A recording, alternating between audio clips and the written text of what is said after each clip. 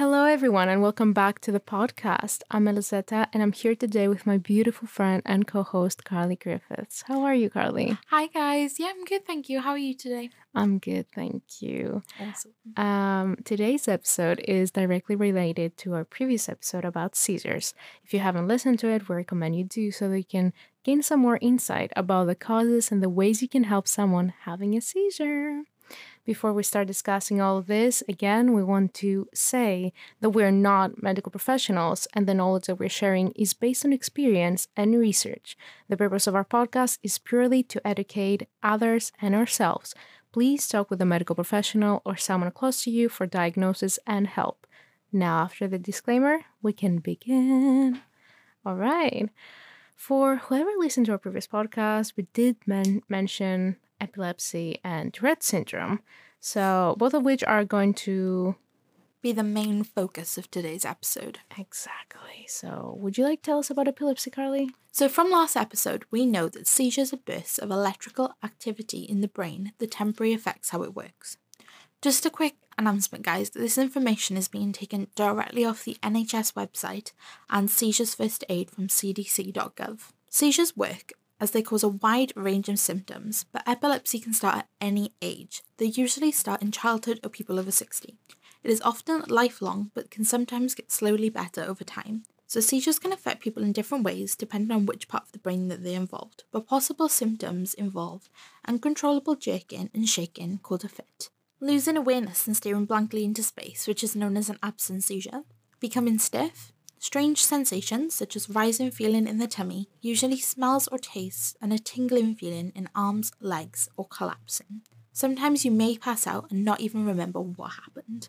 So I think it's really important to find out what causes epilepsy. With epilepsy, it's actually not as straightforward as this. So epilepsy is usually electrical signals in the brain that become scrambled, and they're often sudden bits of electrical activity.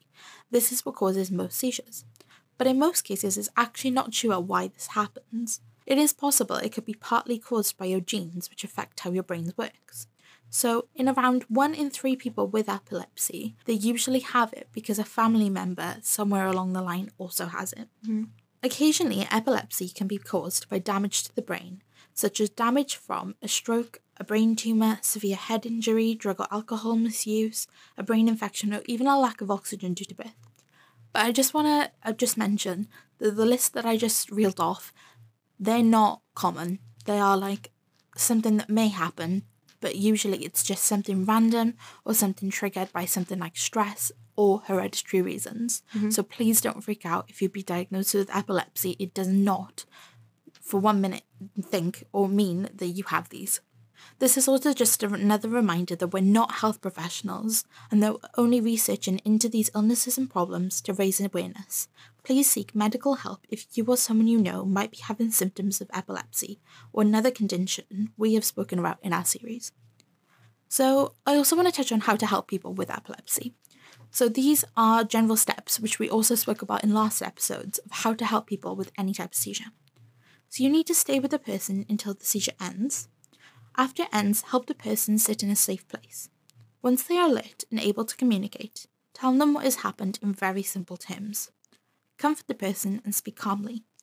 Another thing I need to mention is speaking calmly is the main thing that you need to remember to do. Yeah, definitely. Because it's so important to not freak them out any more than they probably already are. You also need to comfort the person and speak calmly.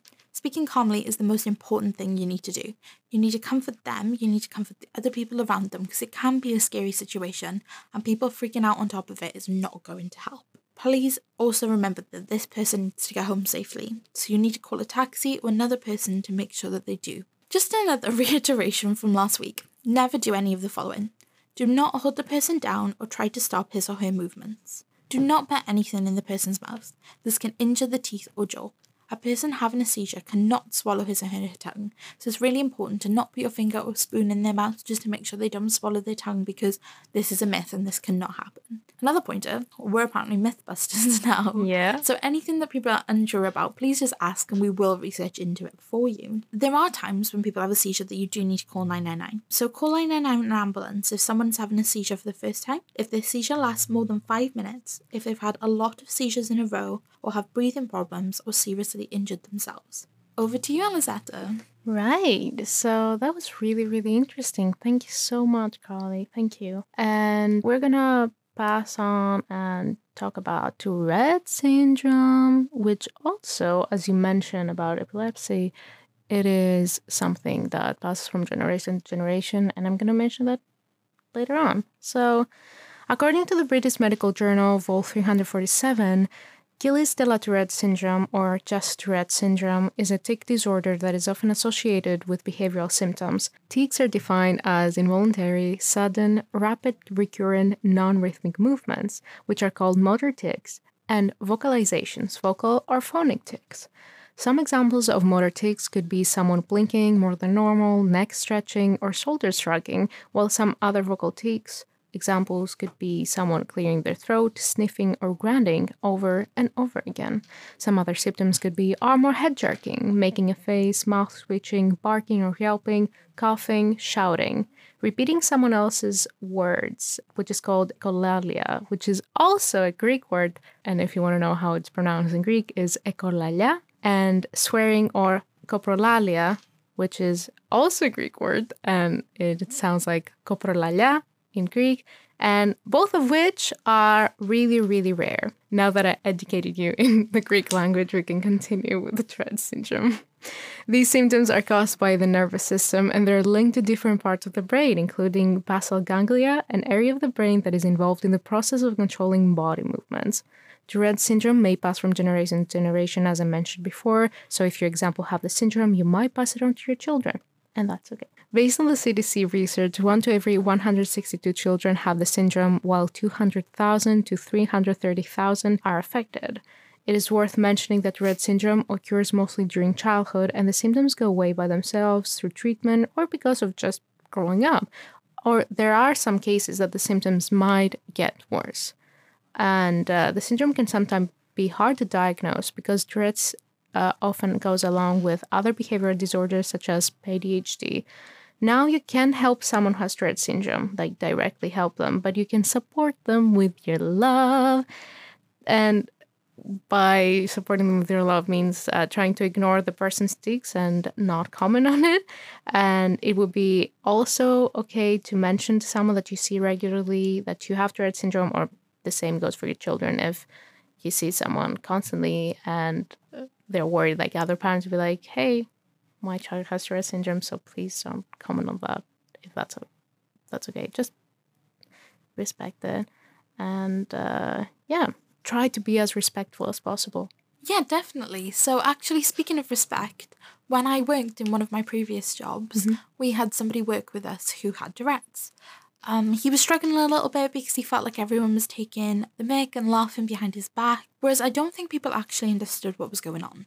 He didn't address it, which is completely fine, you don't need to, and then everyone else was being really naive and was like, oh, why is he making these noises sometimes? Like, why is he doing this? So, as a supervisor, I just went up to him and asked if everything was okay, just to make sure he was fine. And he was like, no, actually, I have Tourette's, and I feel like everyone is trying to upset me.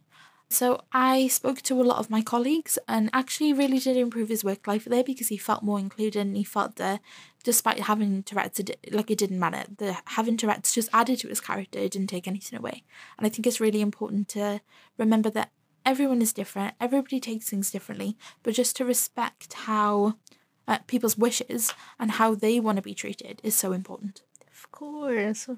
That is so nice. And really nice of you, Carly, to reach out and discuss it with your colleague. Really nice.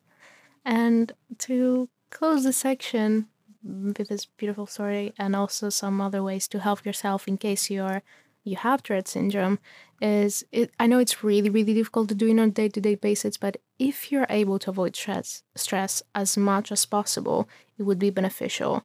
Try to get as much sleep as possible so you can have a rested brain, and also don't tire yourself out. Again, I am aware that these are not normal circumstances that we're living in, and generally our daily lives are really stressful by nature. I completely agree. Yeah. And I think with the stress as well, I feel like stress is just as important to minimize in both of the conditions we've described today. Yeah. And actually, generally in life, try to avoid stress as much as possible. It's difficult, but there are ways So to help important. ourselves. Yeah. Also, in order to help again, you can talk with a medical professional for medication, seek psychological help or counseling in order to learn how to control and deal with your tics. Don't be afraid to reach out for help. There's no shame in that, and it is what is going to make you stronger and feel better. It is important to educate yourself about your condition and be okay with who you are. And that is one of the reasons why we are doing this podcast, right? We want people to understand what could be going on with them, could be going on with people that they know, and just to love themselves. Exactly. Nobody has absolutely nothing going on in their lives or their family's lives. Actually, next week we're talking about depression, which is close to both of us. Yeah. And I feel it's so important to realise that, oh, actually these things are happening. There are people with these things. But it's okay. Like, it really, really is okay. So if you have Tourette's, epilepsy, anything we've spoken about at the moment in our chain of talks with you, please reach out and tell us. Please reach out and say something that we can say differently in our podcast to help you, or that you think is beneficial for us to talk about, because it's so important for us to reach out to you as well as it is to educate ourselves. Of course. And share your thoughts and feelings, your stories, anything. We're here to listen to you and we're here for you. Don't forget that. That's why we're here all along.